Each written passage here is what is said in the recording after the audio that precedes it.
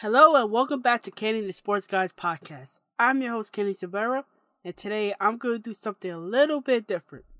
In honor of Black History Month, this will be a limited series of episodes based on forgotten African Americans changing the game forever. In today's episode, I will be focusing on Marlin Briscoe, a name that you might not be familiar with. Who is Marlin Briscoe? Stay tuned to find out.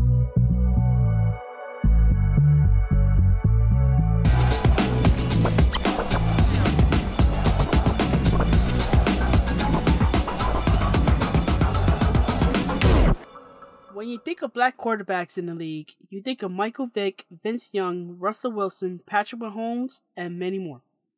Heck, many people think that Washington football team quarterback Doug Williams was the first black QB to enter the league in 1978. That is not the case, as Williams did become the first black quarterback to win a Super Bowl in 1987, but someone beat him to the punch. Have you ever heard of Marlin Briscoe? Lost in the sands of time, he is the first black quarterback in NFL history, and his story is very interesting. 53 years later, and his story has not been told properly. In 1968, in the midst of civil unrest and racial tension, Briscoe was a star quarterback in college, and he believed that he had the talent, intelligence, and leadership to lead an NFL franchise. He finally had his chance, although it came with some controversy. After being drafted as a cornerback by the Denver Broncos, Briscoe refused to switch positions and even threatened the team that he would return home to become a teacher if he didn't get a quarterback tryout. After weeks and weeks of stalemate, the Broncos finally agreed to try him out as quarterback. There were 8 quarterbacks fighting for a spot on the team.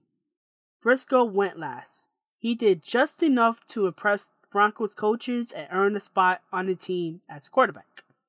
Many people thought that would be the end of Briscoe's career, as there was no way that he was going to be the starting QB for the Broncos.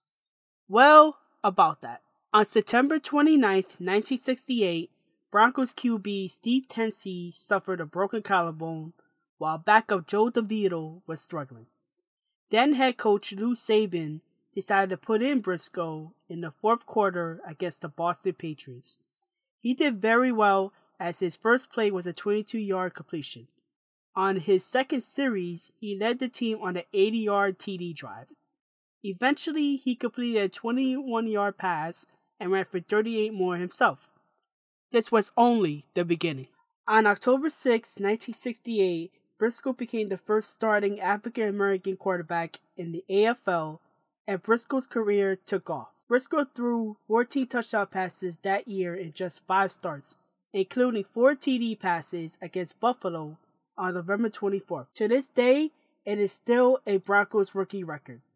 Also worth mentioning that he threw for 335 yards in that game, a rookie record until John Elway broke it in 1983.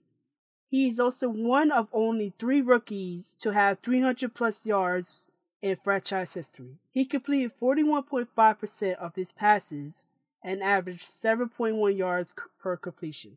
However, things were changing. In the 1969 season, Briscoe was determined to continue to play quarterback, but something was happening behind the scenes. Briscoe discovered that Coach Saban intended to use Pete LeJeune as the starter. After hearing that, Briscoe wanted to be released from the team. He signed with the AFL's Buffalo Bills, where he never played quarterback again, and was converted into a wide receiver. The Bills already had superstars Jack Kemp, Tom Flores, and James Harris, who was another black quarterback. Although he never started at quarterback again, Briscoe enjoyed a sensational career. He led Buffalo in TD catches in each of his first 3 seasons with the team. In 1971, after the AFL-NFL merger, the Bills traded Briscoe to the Miami Dolphins for a first-round pick in Joe DeLaMere, who ended up as a Hall of Fame guard. It turned out great for Briscoe as he went on to win a pair of Super Bowls. He was a part of the 1972 undefeated Miami Dolphins squad and the 1973 Super Bowl winning team. He ended up with the then San Diego Chargers and Detroit Lions before ending his career in 1976. So what is the result of Briscoe's career in the NFL? 224 receptions, 3,537 receiving yards, 30 receiving touchdowns, 1,697 receiving yards, 14 TD passes, and 14 interceptions. What a career. Although he didn't make it to the NFL Hall of Fame, although he made it to the College Football Hall of Fame, Briscoe paved the way for all future black quarterbacks. 11 years later, Washington QB Doug Williams became the first black QB ever to win a Super Bowl. It is such a shame that Briscoe has not gotten the recognition he deserves.